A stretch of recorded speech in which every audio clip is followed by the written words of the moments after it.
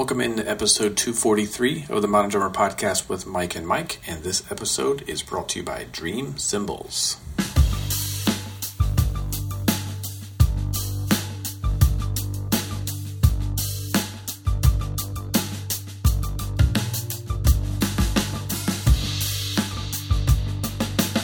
Oh, mid-season form. Holy mackerel. How are you, buddy? Decent. Are you keeping up with The Last Dance? No. I have no interest in watching it. Actually, I hate using the word actually. I think that's like instant. Like, okay, let me try this. Hey, man, do you have any interest? Have you been keeping up with The Last Dance? I have not. I've been avoiding the TV pretty much in general. In sports in particular, I just have no interest in it right now.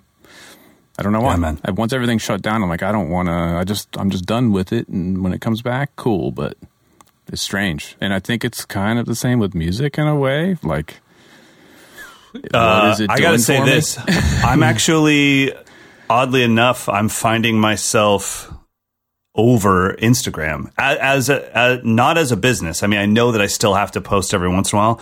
But it used to actually be a part of my day that it wasn't like an addiction. I truly enjoyed it because we've talked about it on the podcast a few times, but I tried to make sure that I saw Instagram as a museum that I could curate and I could move all the art that I loved into one place. Mm-hmm. And I could take all the art and not follow it that I didn't like. And it wasn't inspirational. But it's not inspirational to me anymore. It's so much stuff. And I'm like, just because you're home, it doesn't mean you have to press record. And I got to say that what's happening, it's not as inspirational as it used to be. And I don't know, I'm trying to find out, well, what was inspirational to me in the first place? Because I felt a very gradual progression as someone that went through this, and maybe you could see it through a different lens, but I went from what you and I grew up with, which was books and private drum instruction, and then we went to videotapes and private drum instruction and books. Then we made the move to DVDs, which had extras, and we got to see, I remember those first Modern Drummer videos, seeing Tony Royster warming up and Horacio's watching him warm up and Ed Thigpen's backstage. Right. That was like a new level of, oh my gosh, I just saw the pros when they didn't know they were on camera. Right. Then we went to MySpace, made that transition. It was kind of weird. Then we went to YouTube, Facebook, Instagram. All of it felt really gradual to me, and I was actually quite inspired by all of it. And then just in this quarantine time, it was like, man, I just can't handle. I'm just kind of sick of it. It's just so much stuff. So I don't know what's going on. I was talking to a buddy of mine about that. It's this whole situation, I think, is making us really rethink what we're actually doing. What is the meaning of life ultimately? Because we just had all of our distractions removed from us. Like, for me, it's like every weekend gigs of preparing for gigs. 9 times out of 10, it's gigs I don't really care that much about. It's just It's your job. Just gigs. I'm it's just part working, of the job. Yeah. Or keeping, practicing really hard just to make sure I have a certain level of proficiency to play certain music that I know I have to play. That's all gone. So now I'm having to think, like, well, okay, what really am I doing? Why do I play the drums? Why do I feel a need to pick up a bass guitar once a day and practice for a while? What's the point? And Instagram, it's similar for me. It's becoming like it's just a distraction with no purpose. I just did it again. I'm not going to use the word actually anymore. I went through the past week and started unfollowing hundreds of accounts. I felt like I needed to just get rid of stuff that I wouldn't necessarily care about unless it's in my face. That's a thing that's been changing is I'm actually sticking with the people where I actually enjoyed their life and I like to know a little bit about them, or maybe they're bringing something positive to my day. But what Instagram used to be is it would be, I'd play drums and I'd be teaching drums and filming drums throughout the day. And then I'd check Instagram and it was the inspiration to get me back on the drums because I would see all my friends playing and they were doing these really creative things and really cool things. And now it's just like, I feel like it's more disingenuous than it used to be. And that's a weird thing to say about Instagram because the whole thing is fake and virtual. And we know that. And we know that we're kind of curating our own fake life to be like, this is how it is. It's just me and a dog and we're always happy. And it's like, and I only show it when it's sunny. It's never rained here in Folsom. So we know that, But now it's just this attention grab. Like, hey, I know you're stuck at home, so please watch me. I know you're stuck at home, so please buy this. Please sign up for this. I'm like, once this whole thing became a marketing angle, that's when I checked out. Like, if you're going to sell me crap because I don't have a job or because I'm stuck at home. That's okay. I think we're hitting it because that's what I'm feeling is like my marketing, and maybe I'm wrong, but I think that this is what I've tried to do, but it's really rare that on Instagram, on a main post, I'll say, hey guys, if you get a chance, sign up for Mike'sLessons.com. That's not how I ever attack it. It's always like Instagram's giving me a platform to showcase my teaching ability for 60 seconds.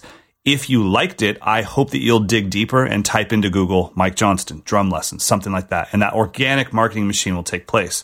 But as soon as the post starts off with, I know you're stuck at home right now. And it's like, well, I'm not. You're misinformed, bro. I'm not stuck at home. And so it's like, oh, man, I just wish you were trying to inspire me rather than sell me. So and welcome into episode 294. We know you're stuck at home and you have nothing better to do. No, I feel like you're jogging right now. And it's sunny and everything's great. Hey, by the way, dude, this is episode 243. I started jogging this week. Oh. And I haven't ran without some kind of sport or activity involved in 25 or a security guard chasing you. years. Really? Yeah. That's a while. Yeah, I think I just needed to torture myself a little bit more during all this craziness. No, I started to feel like stir crazy last week, and it was 11 in the morning. I just was like, I couldn't settle. I couldn't focus. I couldn't get my workday really kind of rolling. I'm like, I'm just going to go run. So I just did, and it hurt, but then did it again. It hurt, but not quite as much. So I'm going to go again today. Nice. Man, I think you'll probably, and you're more in tune or in touch with this stuff than I am, so I'm sure you've already found this out, but you think you're doing it for fitness, but it's for mental fitness. My bike rides every day have nothing to do with my cardiovascular system. Like, I just need to get outside and wait and just kind of cycle and cycle and cycle. And then all of a sudden your brain hits this zone and it's like, okay, I can feel things getting moved to the recycle bin and we're pressing empty on the crap that just doesn't really matter. And then, I usually try to go, I don't really care about miles. Like, I don't keep track of that stuff, but I do try to be out for at least an hour. By the time I get back, I'm like, oh, okay, now let's get some work done. Let's take a shower and then get some work done. It's going to take me a while to get to the point of running for an hour. It's basically, I'm cycling's a little different. Start bleeding, and then and then you turn around 12 minutes. Trust me, there's a lot of downhill where I'm not pedaling. So that takes up, I would say that takes up half hour of the time. All right, let's talk drums. I had a virtual drum camp this weekend. It was number 2. And we talked about this last week, I believe. But on the first virtual camp, I did the whole thing in one day. Yep. That was rough. And then this time I split it up into 2 days, mainly so not just for myself, but so that people overseas could sign up. So I don't know if you saw the post on Instagram, but I got here at 5:30 a.m., started warming up, started practicing, get the body going. And then it takes me about a half hour to really get everything fully dialed for the cameras and make sure all the tech is working.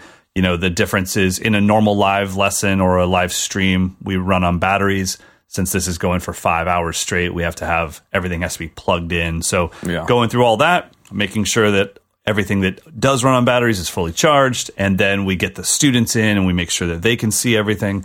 And then we go. And it was so much better having it broke up over 2 days. But in a way that I wasn't prepared for. The main reason to do it was for the time slots of now everyone in Europe can sign up. Yeah.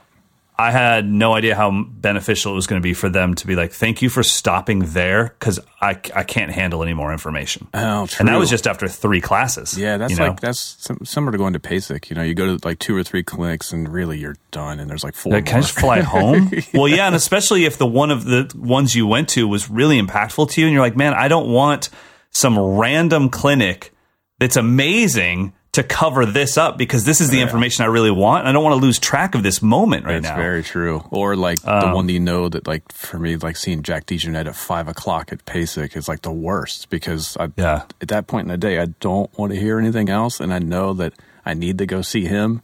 And I know I'm not going to enjoy it as much as I should.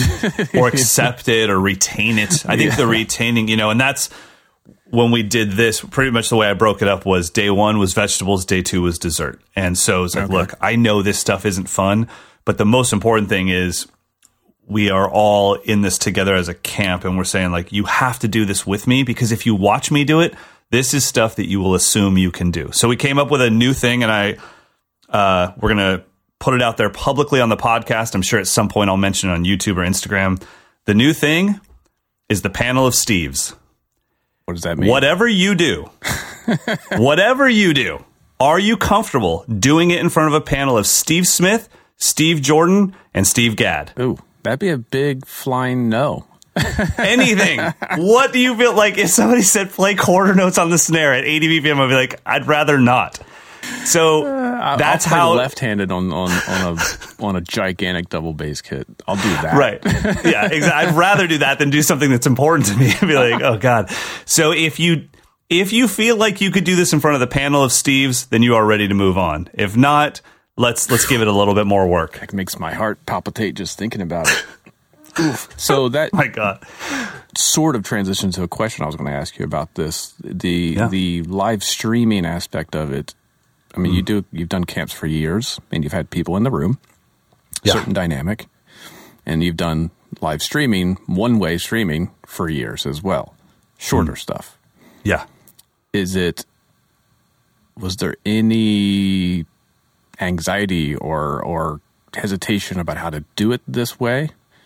'Cause I know for me, I can pre-record videos, but if you ask me to stream it, I don't know why, it just makes me freak out. Yeah, I mean, I think that there's the streaming thing just because I've been doing it long enough now, and I also do it in even more scary situations. Like Modern Drummer could say, hey, Mike, we're just going to give you the account for the day. And then it's like, okay, now I'm not streaming to my fan base. I'm streaming to all the critics. Right. You know, the old school Modern Drummer fans that are just like, he didn't work out a Murphy Spivak's book. Yeah. It's like, okay, here we go. Here they come. Old wounds, Mike. Old wounds. Still going. Hey, watch Michael Jordan. Those old wounds fuel you.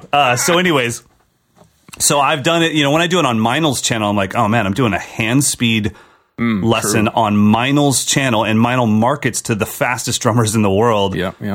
So, no, there's no nerves as far as doing the actual live stream, but the nerves are, will people get the value out of this? Because the real value of camp is the panel of Steves. I mean, the panel of Steves is my stage. Like, oh, you have it down over there on that practice pad? Well, come on up. Now you can do it in front of us. Right. And then they all... now, it's not a trick. I mean, God, half the time or more than half the time, they nail it, and we all get to applaud, be like, oh my God, you did it. But it's that reality check, that accountability. How do I create accountability in a live stream where it's like, you're at home. We're not on Zoom. I can't see you. I can tell you the trick to that is that it's not open to as many people as possible. The fact that we have a Zoom call before this thing starts, we all get to know each other, and we know it is 10 people, only 10 people. I think everyone's holding themselves accountable. I think also, and this may be controversial, but I think the money is very important. When you pay, this camp was $300. When you pay $300, are you really going to walk away from your computer and like go fix some Pop-Tarts? No way. You're going to get your value out of this. Well, it depends on how much you have stored up in your account. It is relative. Like, cool, this is cute. Yeah. He'd be like, he's not even using Microsoft. But yeah, so I think that the money, the small group, all of that kind of builds in this accountability. So I was nervous on the first camp. Will you guys actually will you be honest with yourself? That's where the panel of Steves came from. Is like, I need you to have a mental picture of something that freaks you out so that you will truly take this seriously. When we go through subdivisions, and you look at the page, and here's what happens. I email the campers the camp book, the PDF of it, the day before the camp, because I need them to be able to print it out. I know full well that all of them are going to look at it and be like, psh, I just wasted my money. I can play all this stuff until you have to play it properly, until you have to play it with creativity and feel and touch and care about it, until the 3 Steves are watching you do it. And then it's like, oh my gosh, I actually don't know my subdivisions. And my thought is, I know you don't know your subdivisions. I've taught over 100 drum camps. No one knows their subdivisions, even though they think they do. And maybe even somebody like you or me that went through school music, and of course we know that stuff. It's like, okay, but really, when was the last time you went quarters through 30-second notes, including quintuplets and septuplets, and then back down at different tempos? And it's like, oh man, I do know them, but I guess I haven't practiced them in a while. It's like, all right, let's clean it up. You think being better, you got me fired up now, buddy. You think being better at your subdivisions is going to make you a worse drummer? No way. And that's what I tried to make the whole curriculum about is I can't, because you're not here in person, I can't predetermine what your style is or what you're going for in your career. So I'm going to make this camp book only about the fundamentals that permeate into every genre of drumming. Yeah. So the camp, it's like, I don't care if you want to be a bebop drummer or a metal drummer. I can't get you out of this. You need to have this thing down, whatever this is. So I'm going to take a breath. That's the secret sauce. I think I've probably said it 1,000 times over the years, but when I was young and really eager to be, get this stuff all kind of learned quickly, I thought there was just some magic thing that the Vinnies of the world have. Like, once I know the magic thing that they have, then I'll be able to understand it. Well, the magic thing they have is just impeccable fundamentals. Like, to the point where literally Vinny cannot mess up because he can play anything and it's going to be perfectly placed and it's going to be perfectly dynamics and perfect phrasing. Yeah. But he's not reinventing the language. He's just playing with impeccable fundamentals. Yeah, and once you have those fundamentals down, I can promise all of you out there, you will hear them in your favorite players so much more clearly. And you'll realize, oh my gosh, I could totally do that. They just rearranged the fundamentals in a way that I haven't done yet, but it's still made out of the same ingredients. And I think that what you're talking about is what I went through as well, which is, okay, I've done future sounds. I've done advanced funk studies. I did bop, or, Art of Bop what's drumming? The first one? Yeah. Art of Bop drumming. Then I did Beyond Bop. And so it's like, well, where's the next harder book? And then I go to Kim Plainfield's book. What's harder after that? Like, Marco Miniman. What's hard? And then it's like, good. Like, when am I going to sound good? Yeah, and all of it's making me sound worse. And then at some point, we lucked out and Steve Jordan joined John Mayer's trio. And we were like, okay, so we're allowed to just play a groove? And he was like, yes, you can just play a groove and you'll be happy and everything will work. And it's like, okay. But now I just realized I can't do that because I worked on all that complicated stuff. And So we all go through it. We are all head cases as drummers. It never ends, man.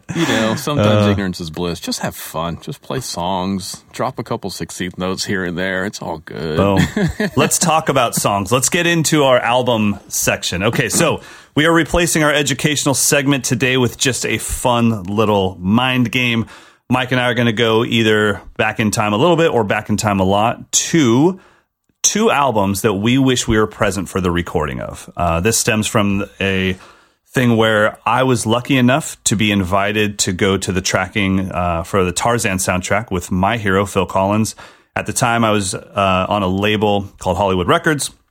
The A&R for that label was producing the Tarzan soundtrack. Mm-hmm. And he had dropped by the studio where my band and I were recording, and he just said, I'm sorry I can't be here today. I got to bounce for this Disney thing. And The Lion King had already come out, which was Elton John. So we knew whoever was doing the next Disney animated movie was going to be Sting, Peter Gabriel, somebody massive of that order. Mm-hmm. And I just said, dude, just tell me who's doing it. And keep in mind, at this point in time, as I'm asking this question, my hat is over my eyes. I have hooped earrings, a lip piercing, a white tank top, and black Dickies, and some Adidas shell toes. So I'm saying, tell me who's doing the new Disney movie. Toes. Oh yeah! Oh my god, dude! I took straight edge to the 10th degree, man. Oh. So I'm in LA. I'm asking the producer, who, as we're working on our hardcore record, just tell me who's doing the new Disney movie. I love that stuff, and he's like, you would hate it. It's Phil Collins. I'm like, oh my God, that's my hero. You don't understand. If I could have a giant chest piece, it would be a picture of the Face Value cover. It would be Phil Collins' face on my chest. I love Phil.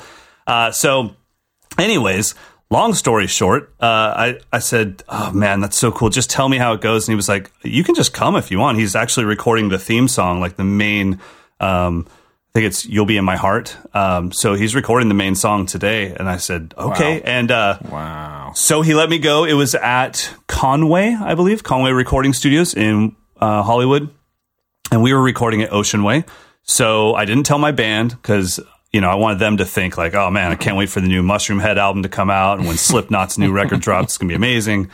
But I'm going to go see Phil Collins do the new Disney movie. So Amazing. I show up at the studio and you have to do like the little talk box, like, hi, I'm here for the Tarzan recording. And they're like, who are you? And you have to say, nobody.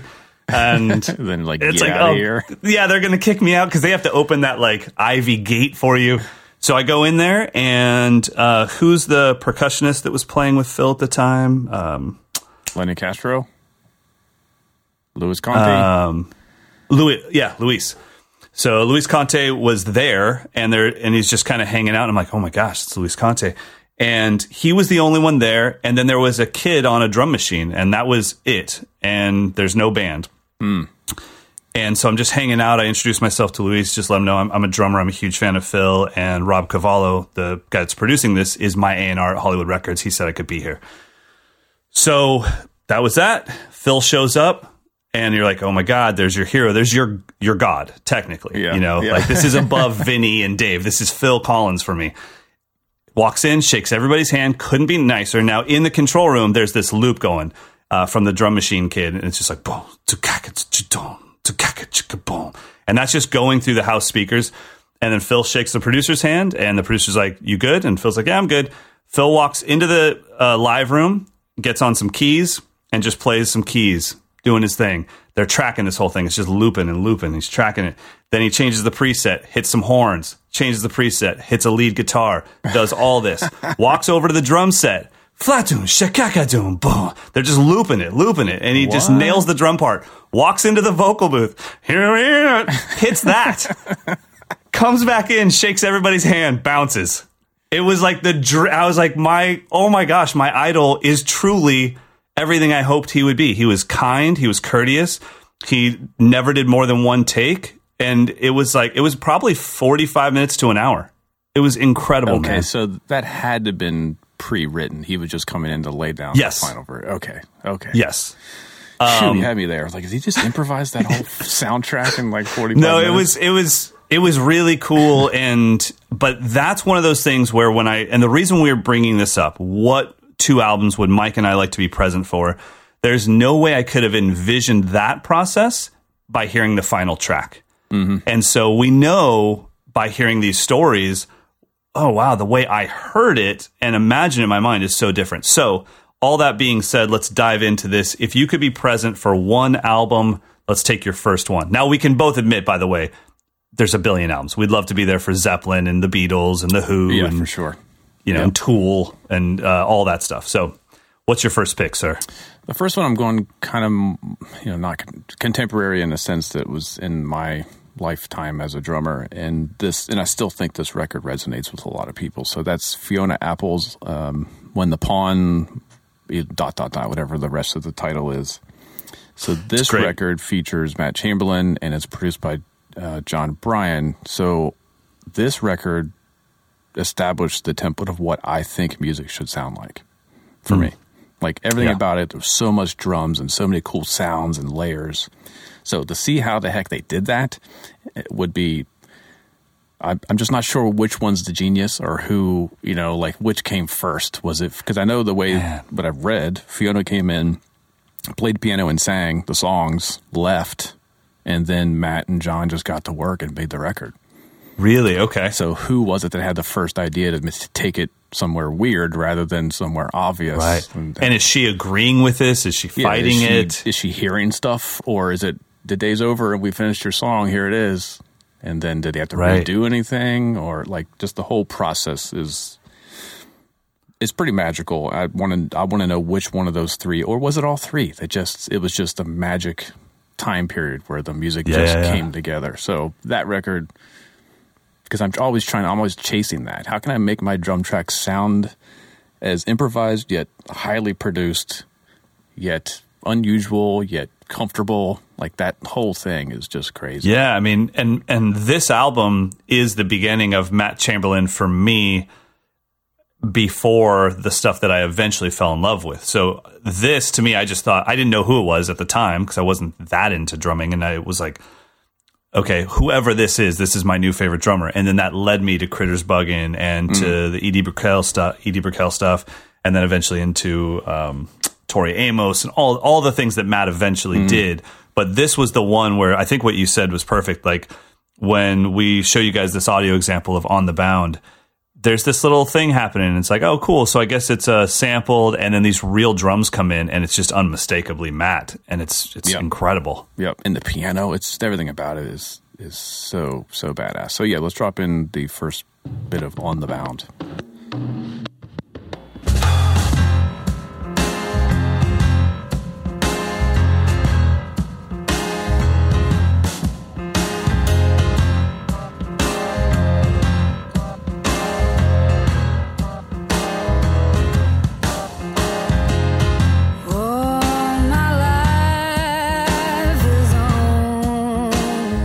Yeah, I mean, that's it for me. That was it. Everything about it, the sounds, it's just a vibe. I think that's a timeless record forever. I kind of need to see Matt play that, because I remember this is the time where we take our CDs and our Sony Walkman into our drum room and try to make this stuff happen. But it's like, are there hi-hats? No, there's hi-hats.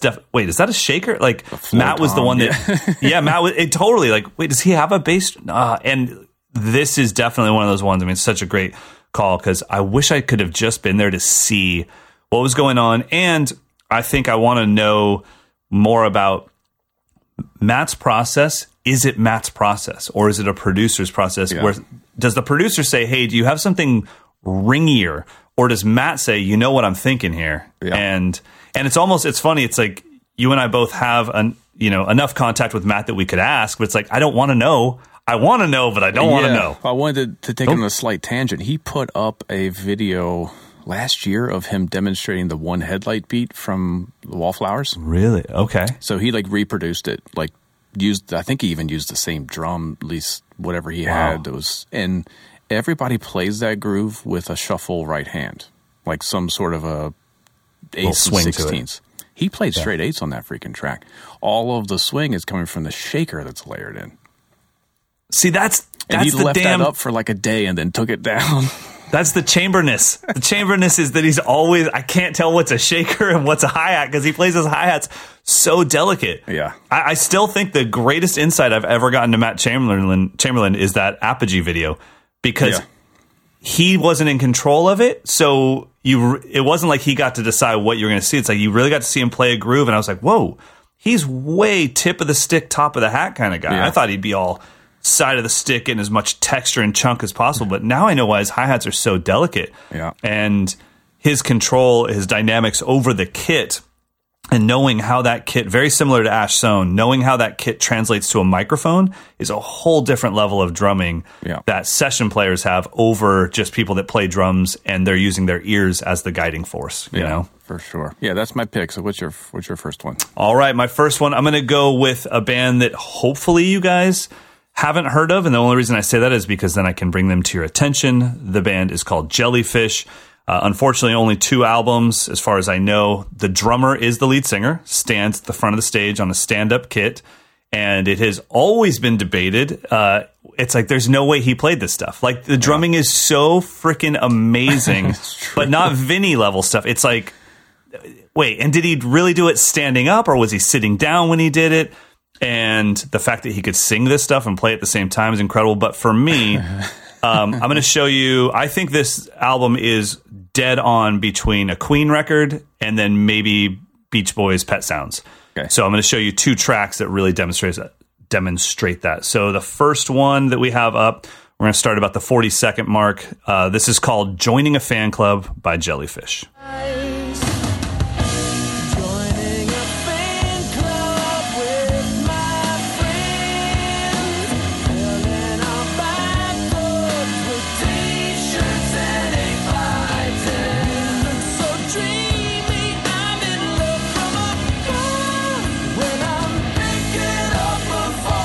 Okay, so let's assume that he did play drums on this. Okay. But let's play a game. Who would have been the drummer that would have played that?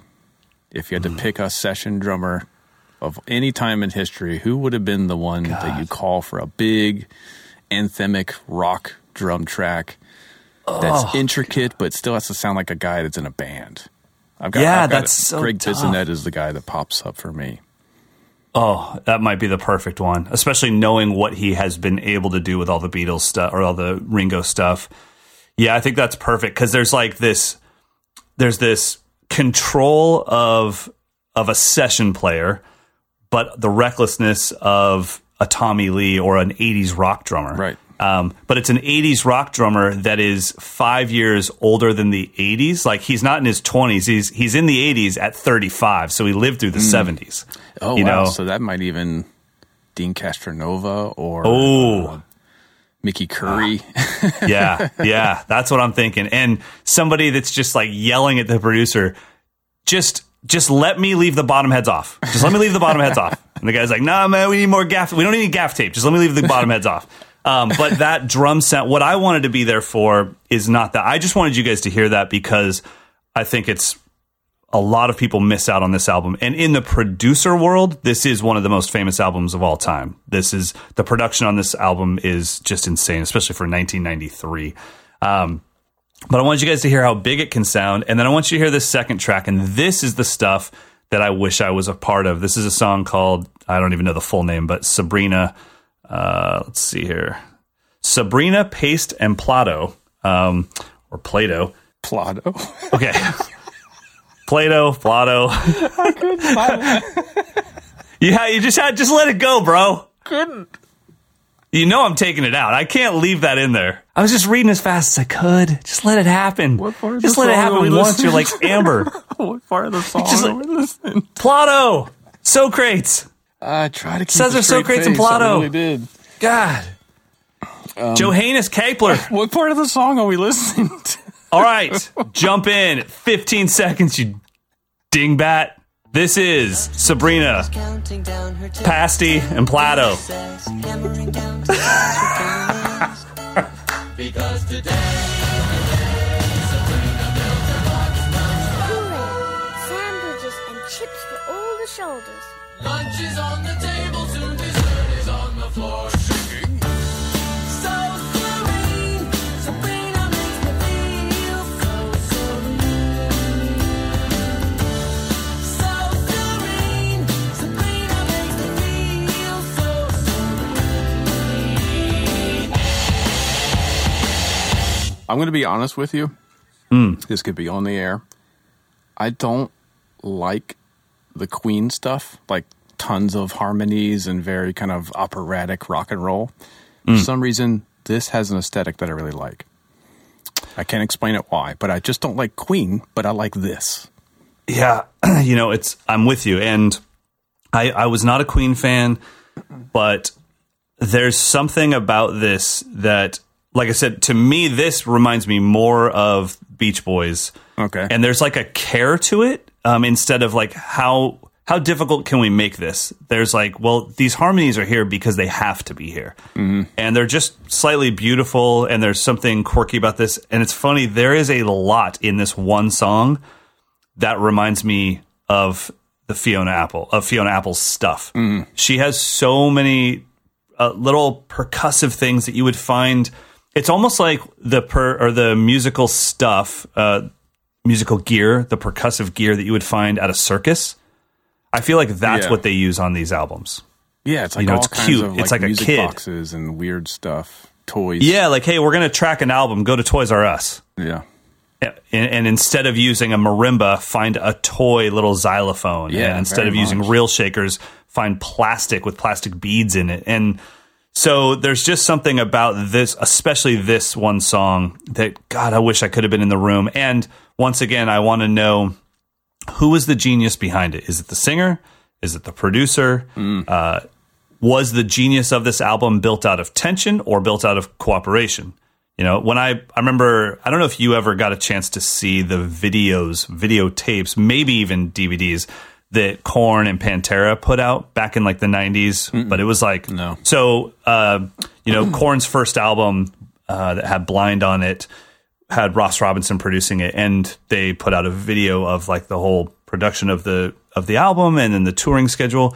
But the amount of fighting, like physical fighting in the studio between Ross Robinson and the singer, and they're throwing things at each other, and it's like, okay, it's a whole different level. I don't want to be a part of that, but I do wonder, was this genius end product built out of tension or out of cooperation. And with this, I'm kind of like, oh God, we know there wasn't an album after this.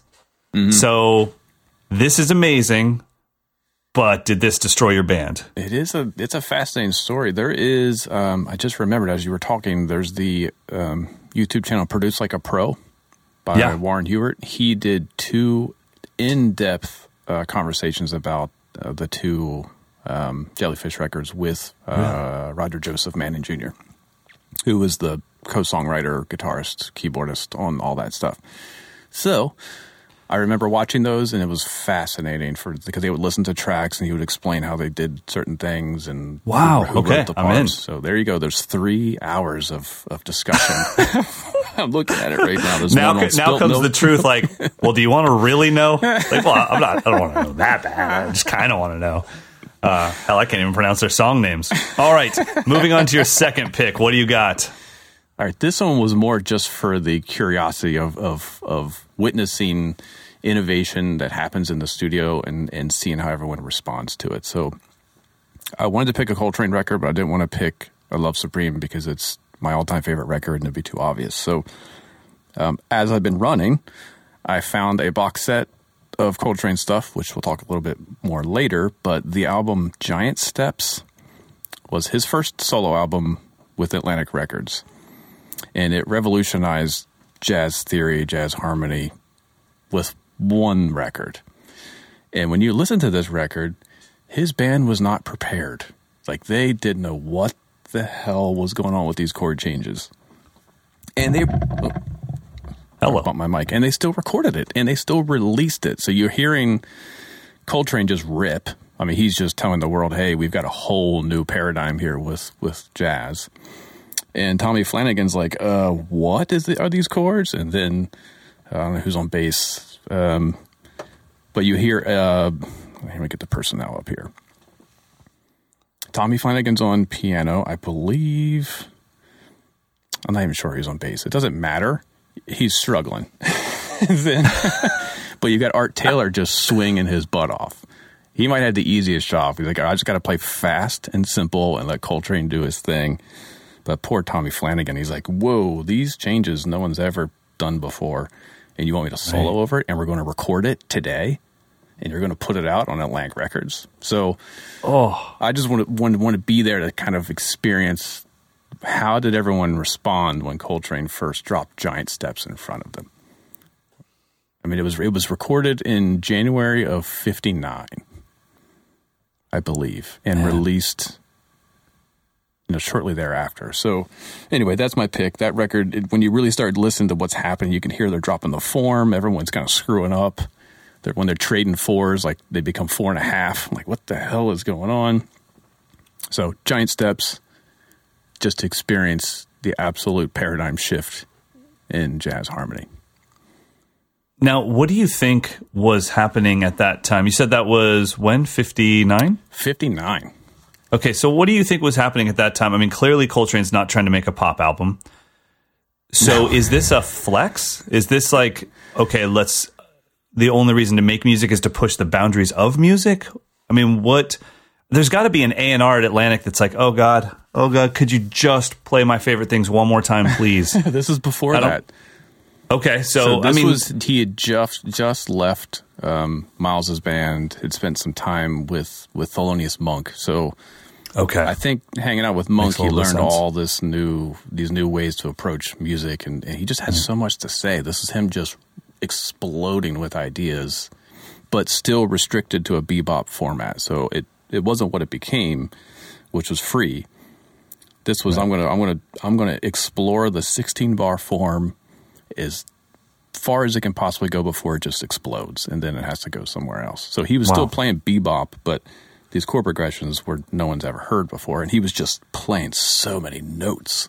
Like, how do you? Do you want to put in some audio? Yeah, we'll do just a bit of Giant Steps.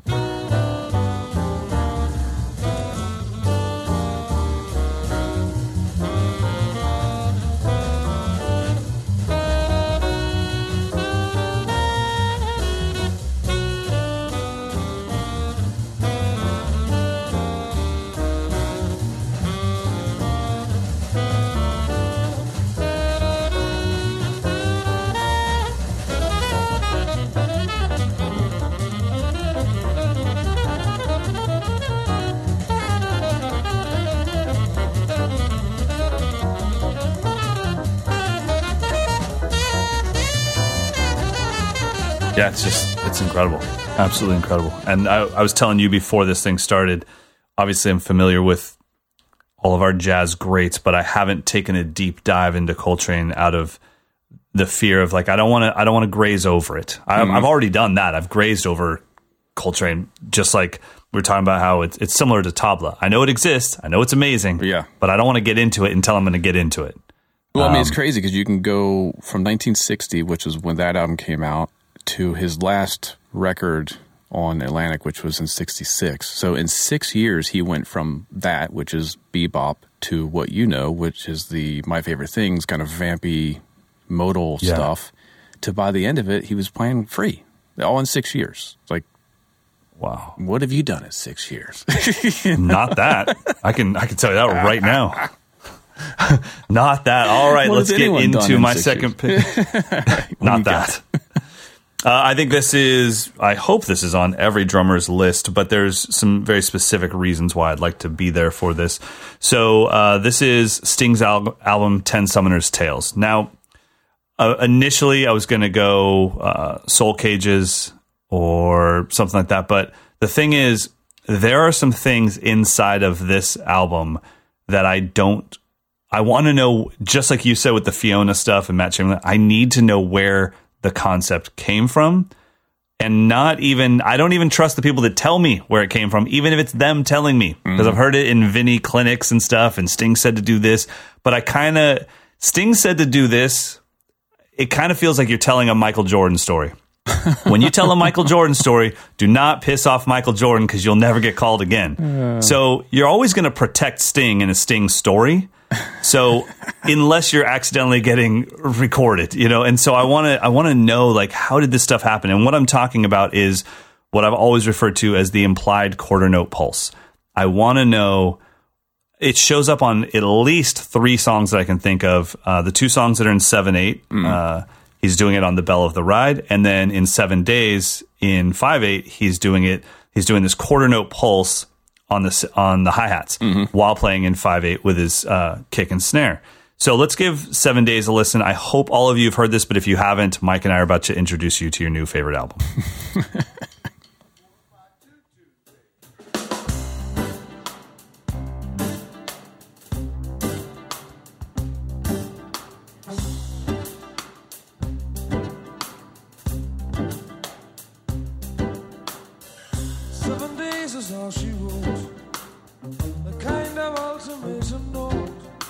So that's another one of those like perfect meetings of the minds. Like, I really wonder, I'm sure Sting has talked about it at some point, but was there someone else in the band before these ideas came about? Or was he workshopping the songs that were going to become this record with Manu or with Omar? And then when did he meet Vinny? How did Vinny become the guy? And he is the only drummer I could think of that could do this record the right way. I totally agree. And why are there so many Odd Time songs on this album? I mean, Sting he's coming out of the Police. He's not trying to be some new fusion guy. He wants to make sure that his bandmates know, dude, I have bigger hits by myself than I did with you guys. Right. I mean, we cannot pretend that this man does not have an ego. I don't know if he's kind or mean, but I know he has an ego, and there's nothing wrong with that at all. I love that. I mean, it's one of the reasons I look up to him is he's going for the jugular. But it's almost like, can I have a song on the radio in 5? Can I have a song on the radio in 7? Things like that, where it's just like, dude, and you're right. I mean, Vinny is perfect to do it, but I need to know that quarter note pulse is the secret sauce to being able to make Odd Time accessible. And I think it's just so genius, and it didn't just happen on 7 Days. It happened on the other 2 tracks, St. Augustine in Hell, and what's the other one with the country vibe? I can't remember, but Love is stranger than something. Stronger than Justice. So, as all of our listeners are yelling at their radio right now. Love is stronger than Justice. You're so stupid. You're so stupid. And that one, goes from ding, can, chicka, ding, ding, cat, ding, cat, ding, cat, ding, cat, ticka, ding. That, I mean, there's so many feel changes in that, and yet somehow it's a pop tune.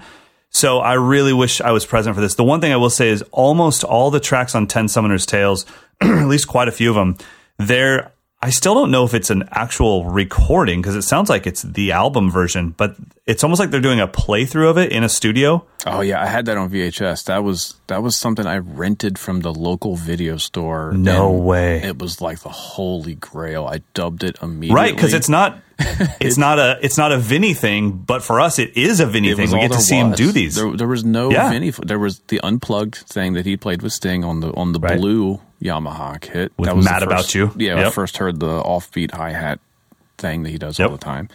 There was a concert video of when Vinny first joined for Soul Cage's tour. There's a concert video of that, which is amazing. I think he's playing the blonde Maple Customs on that video. Yeah, buddy. But this was like, I think they just were playing through the record because it's not the album versions. There are definitely some variations. Yeah, you can hear like Sting like kind of count the band in and make some like you know. Yeah, it's or slightly you can hear different. Vinny. You can hear Vinny count the band in, and I mean even that. Like I still have Mad About You pulled up, but even that he counts the band in 1, 2, 3, 4, 5, 2, 2, 3, and he stops right there. Oh, 'cause I had no idea how do you count a band in 5/8. 1, 2, 3, 4, 5, 2, 2, 3. And then you just start like, okay, I guess that's how I'm counting a band in now. 2 bars of odd time, but I stop at the halfway point of the second bar. Like, I mean, I was a kid watching this stuff, you know? So anyways, that was really something I'd like to be a part of. And then this second track, Mike and I were discussing this before the podcast actually started. But the second track, If I Ever Lose My Faith in You, this was definitely a huge hit for Sting, big pop song. This is where I was starting to get into the world of recording. My band was starting to get our deal and stuff. I knew a little bit, and I knew enough to know that there were these things called samples. And I had a really hard time believing that anyone could get this snare sound by itself without layering samples on. The thing is, at that time, samples were so generic, it was usually very obvious if somebody used a snare sample because it was meant to sound electronic or, oh, cool, you use stadium snare. I know that one.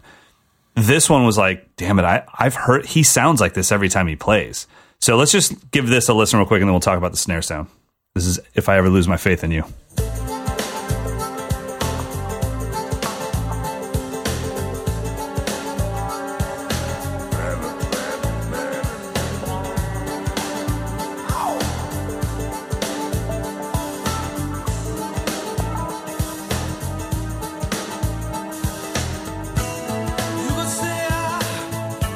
And I'm remembering all because Vinny he was such a mysterious drummer because he didn't do videos, he didn't do clinics. By this time, he was kind of removed himself from all of that stuff. So I think he might have played this song on Saturday Night Live. I'm picturing the old Saturday Night Live set where they had like the big fans rotating on the side. Yep. Oh, yeah. Oh, wow. I totally remember that. And Yeah. I think they played this song, and yeah, I was just mesmerized with his right hand because it was like it was moving in slow motion, but he's playing all these shuffle notes. But yeah, that snare sound, what I think they did, maybe someone will know, they sampled Vinny's snare and then layered it on top of his own track.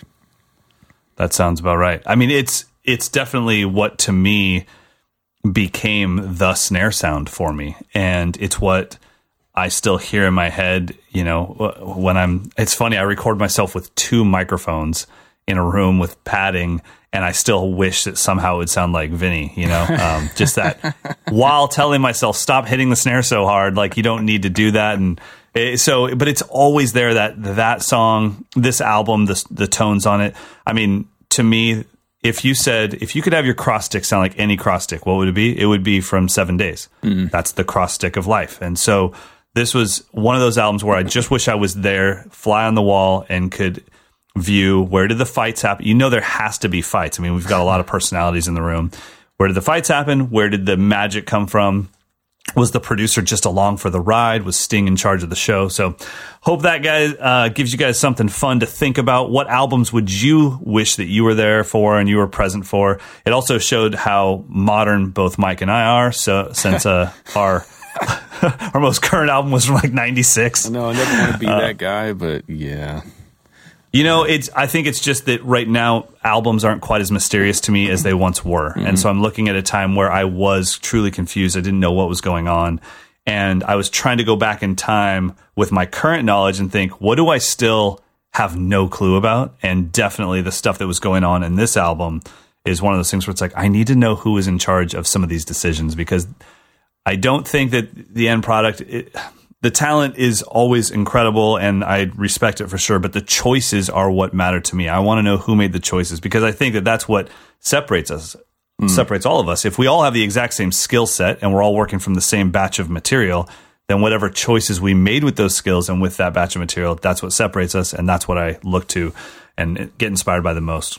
Once again, we need to thank Dream Cymbals for sponsoring the episode, and what we're going to do right now is drop in some audio I snagged from the Dream Cymbals Facebook page. They posted a video that was created by one of their artists, Mario Tellaro, and in this video, Mario is playing some 15-inch Bliss hats, a 22-inch Bliss Series ride, a 20-inch vintage Bliss Crash ride. Check out these tones, and make sure you go follow Dream's Facebook page and check out the video of Mario playing this. It's really cool, and let's check it out.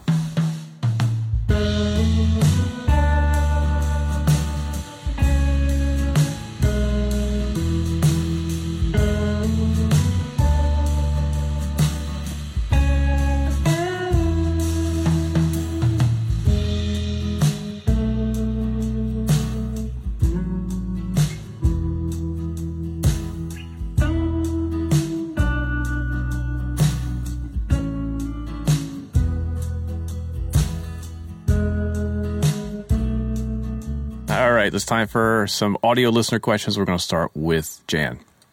Hey, Mike and Mike, this is Jan from Sausalito. I hope you're doing well. I hope you're all doing well out there. My question is about vertical time, and it's only become a question for me recently since I've started recording a lot when I practice, almost every time, actually, when I practice, which is 4 days a week about.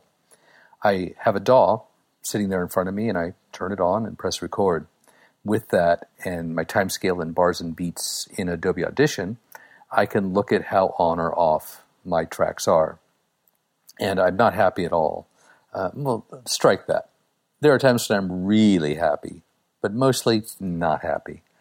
I would love to hear your ideas, methods, tools, thought processes in practicing vertical time so you can really get on top of it.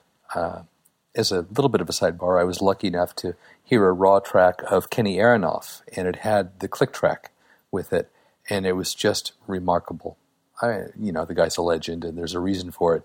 But I would just love to approach that. So I'm depending on you. Just kidding.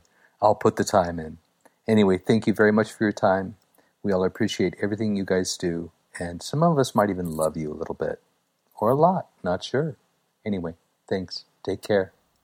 All right. So Jan has been to camp. He's also taken a few private lessons with me. He's just an amazing, amazing person, and honestly, a monster drummer. So I want you guys to understand, when he's talking about not being happy with his drumming, this is already somebody that's approaching that professional level. And what happens is, the better you get at the instrument, the more you can scrutinize how off you actually are. Mm-hmm. So this is not somebody that's just starting out and trying to keep in time. 90% of all drummers, if they watch Jan play, they would say his timing is flawless. But he's now getting to that level where he can hear and now visually see through his DAW that it's not flawless, and he wants it to be there. So what are as somebody that's gone as deep as you can into improving time, what are your first suggestions? The greatest improvement I've personally felt and seen in other people is to use a metronome that only clicks on the off beats. So you are responsible for the downbeats. The click is just popping up on the offbeats to give you a hint whether you're speeding up or slowing down. That, hands down, has been the single biggest improvement in my own sense of internal pulse. More than using a gap click, more than anything else, because you have to be the one that nails the pulse, and then the click on the off, just because if you get off and it flips, you're screwed. You can't really bring it back. So that's been huge, which involves a lot of internal subdividing. So count out loud, internal subdivisions, sing your parts as you're playing them, use a metronome on the offbeat. That will do a lot for you. Yeah, I agree. I think that Will Kennedy was the one that pointed out to me how much my playing was taking over my own pulse. And so what happened, we were working on Yellow Jackets tune Freedom Land. And I mean, to me, it was in time. It was fine. And he was like, oh man, your time's all over the place. And I'm like, all over the place? That might be a little much. I might be dragging and pushing. And he was like, well, I'm not even really worried about listening to you. He's like, look at your body. Every time you hit a crash, your body moves with it every time. But he's like, but when you're grooving, you have this quarter note pulse somewhere in your upper body. And then as soon as you improvise anything, that improvisation actually is what's jerking your body around, and that pulse stops. He's like, if you could have that pulse through the whole thing you play, then you would have that feel through the whole thing you play. And I was like, well, what am I supposed to do? Just move my head in quarter notes? He's like, no, start counting out loud, count quarter notes. You can make a sound, you can count, doesn't matter. But if you can't count quarter notes through whatever you just played, most likely it wasn't in time, you know? Because it's being pulled. You don't have an overriding pulse that's holding it together. And if you're stealing the time from the metronome all the time, I don't really feel that that's quite it either. And that's why I think what you said is perfect. If you could count out loud and have the click on the upbeats or the offbeats, then you're in business. Yep. Good luck. Welcome to the insanity. You got this, Jan. All right. Good luck. Next one's from Peter. Hey, Mike and Mike. It's Peter from Columbia, Missouri. I've got a question about recording from home, which I think is something that a lot of us are maybe doing, at least in earnest, for the first time these days. So I'm on 2 recording projects right now. One is a little bit more serious, and like I'm sending tracks to a producer, engineer who's putting things together. Tracks are recorded in my home studio. Another one is kind of a more of a lo-fi Bandcamp kind of thing where I'm sending tracks just to the artist himself, who's mixing it at his on his own computer. In both scenarios, I'm having a kind of similar problem where I will record something and listen back to my take and just not really be sure what to think about it. I'm having trouble settling on drum parts and also on drum sounds. Typically in a studio environment, there's a lot of just conversation with other musicians or with the person who's recording you about what's going to sound good in terms of a part, or for instance, like a snare tuning. There's a track right now where I'd love to use this old 50s WFL drum and crank it down low and have it be a big, weird, smacky, trashy noise.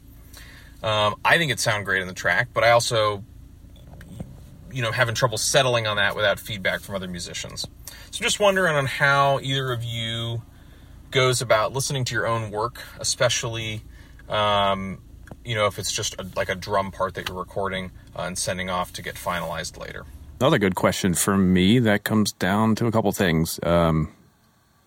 Inevitably, I do a really fast, rough take of something with the sounds that I'm hearing for that track. So if I don't get any kind of reference, if the songwriter or producer doesn't send me a link to this is the vibe, I'll just go with my instincts.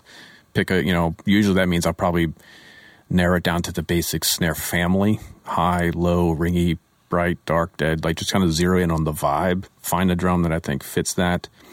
Shoot off, do a quick rough take and let them know, hey, here's the first minute, here's the chorus, here's the verse. This is what I'm hearing. So you just got to schedule, make sure they're available at that time, so you don't wait 5 days to finish the song. That usually helps. But ultimately, I think it comes down to experience, and you just kind of start to just know you got to trust your guts. And same thing with parts. Sometimes I'll do 3 totally different takes. This is one way, this is this way, this is that way. Kind of zero me in, but it is tough to collaborate. So I think you have to kind of up front do as much of that with them available, and then you're off on your own to finish the track. That's what I do. Yeah, and don't be scared to borrow some ideas. I mean, whoever sent you a track, I'm sure you can identify another song that you already know that it's in the same family of. Go listen to that song and see what the drums sounded like on that, because whoever wrote this song, the new one, probably was influenced by stuff like that. So in their minds, they think well, those are the types of drums that go with this type of music. So, and that gives you a place to start. And then what Mike said is exactly it. Then you just send a quick thing, let them know ahead of time. This is not a final take. I just want to know what you think about the tones I've chosen. How do you feel? And then you're off to the races. Little psychology trick. I always keep the click track in those references, so there's no chance that it could be confused that it's a final take. And then when I title the file, I title it rough take. And then when I'm going for takes, I title it final take 1, final take 2, final take 3. So there's no gray area or where they can get back to me, can we try something different? Like, these are the final takes. If we need to redo it, that's a whole different discussion. But it works. It's a psychological thing. If you say this is the final take 1, final take 3, they're going to be, all right, cool, we're done. Yeah, checks in the mail. It's so funny making drum videos. I mean, that's like, it's like final 1, final 2, final 3, final. Oh my god, I hate this video. Final 72. It's like, no, seriously, superfinal.mp4.superfinal.h.264. All right, everybody. So we're going to get through some quick picks of the week. We went kind of deep on that album section there, so we will do our featured artists next week, and we have some gear review for you guys next week. But for now, we've got our picks of the week. Mine is going to be super fast. This is just a track that I want you guys to listen to. I am not the biggest Jacob Collier fan. I am a massive fan of his talents, but I have his solo albums, and it's like, it's cool. It's just a little too much harmony and melody for me to handle.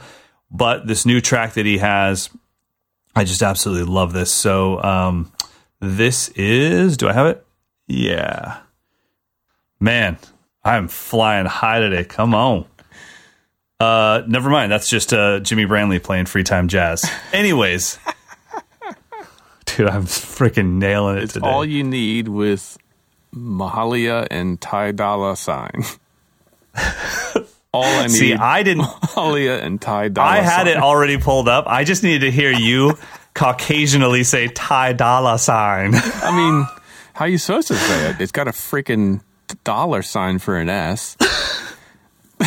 You said it perfect. All right. So anyways, we'll put in a little tiny clip of this, but this is just a great song, especially for any of you guys that are working on your Gadsden grooves and those like double upbeats of E's and U's, 1E and a 2E and a 3E and a 4E. That type of stuff, it's all inside this track. So it's really good to work on your syncopated stabs, and I think you guys will enjoy it.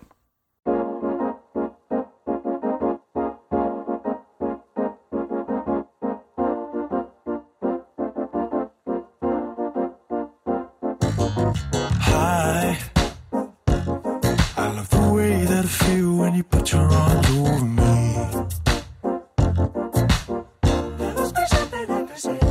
Oh, hi, love the way that you All right, my pick of the week, I referenced it earlier, but it is a John Coltrane box set that, if you're not aware of, it is all available on Spotify. I listen to it on Apple Music, and it's the complete Atlantic recordings. So this has everything that Coltrane recorded with Atlantic, which includes his debut record, Giant Steps, which we talked about earlier, followed by Coltrane Jazz. So those are the two that are like his, I took bebop as far as it can go, and now it's going to explode. So that's 59, 60, 61. Also in 61, he put out My Favorite Things, which is the debut of the band with Elvin Jones on drums. So it went from the most dense harmonic twist and turns to now we're just going to play a vamp for 15 minutes and just let the band do what it does. Then he shifts into his, it's more, that kind of grows into the more freeform stuff on Ole Coltrane. Then he puts out an all blues record. Then he goes into the avant-garde. So all of that happened in 3 years. 3 years. Wow. How is that even possible? Yeah, so just to hear the shift from the bebop to the Elvin era is fascinating. And those two records came out in the same year. Coltrane Jazz and My Favorite Things both came out in 1961. Wow. So check it out. It's called the Heavyweight Champion Complete Atlantic Recordings. It's a great study in the music of John Coltrane if you've never really been able to figure out what's going on. It kind of takes you along the journey. So check it out. It sounds like at the end I'll still have no clue what's going on. Yeah, you'll just be able to hear when you hear that shift. You're like, oh, he took bebop as far as it could possibly go. Like, there's no way you could do anything more with bebop from what he did on Giant Steps. Oh, now we're going to explore vamps, minor key. That's really cool. So it's really, really, really pretty spectacular. I gotta say, I'm worn out. We took a deep dive. We did. I mean, I was visually going through some of those albums you were talking about, like, man, what was it like to be there? And I could see the board, and I just wanted to be there so bad. So I feel like I experienced it. I hope you guys had a great time with us. Thank you guys for always supporting us. We haven't said this in a while, but if you get a chance, please head on over to iTunes and give us a 5-star rating, write a little review. That is the best way for other drummers to find this podcast. And that's why this podcast exists, is so that we can all be reminded that from beginner to pro, we are all crazy. Bat shiitake mushroom crazy. I'm nothing to add to that. So we're going to end the show with a beat by Paul Kirch. Kirch is how you say it, from Tucson, Arizona. Yep. So Get it, Paul. See you next week.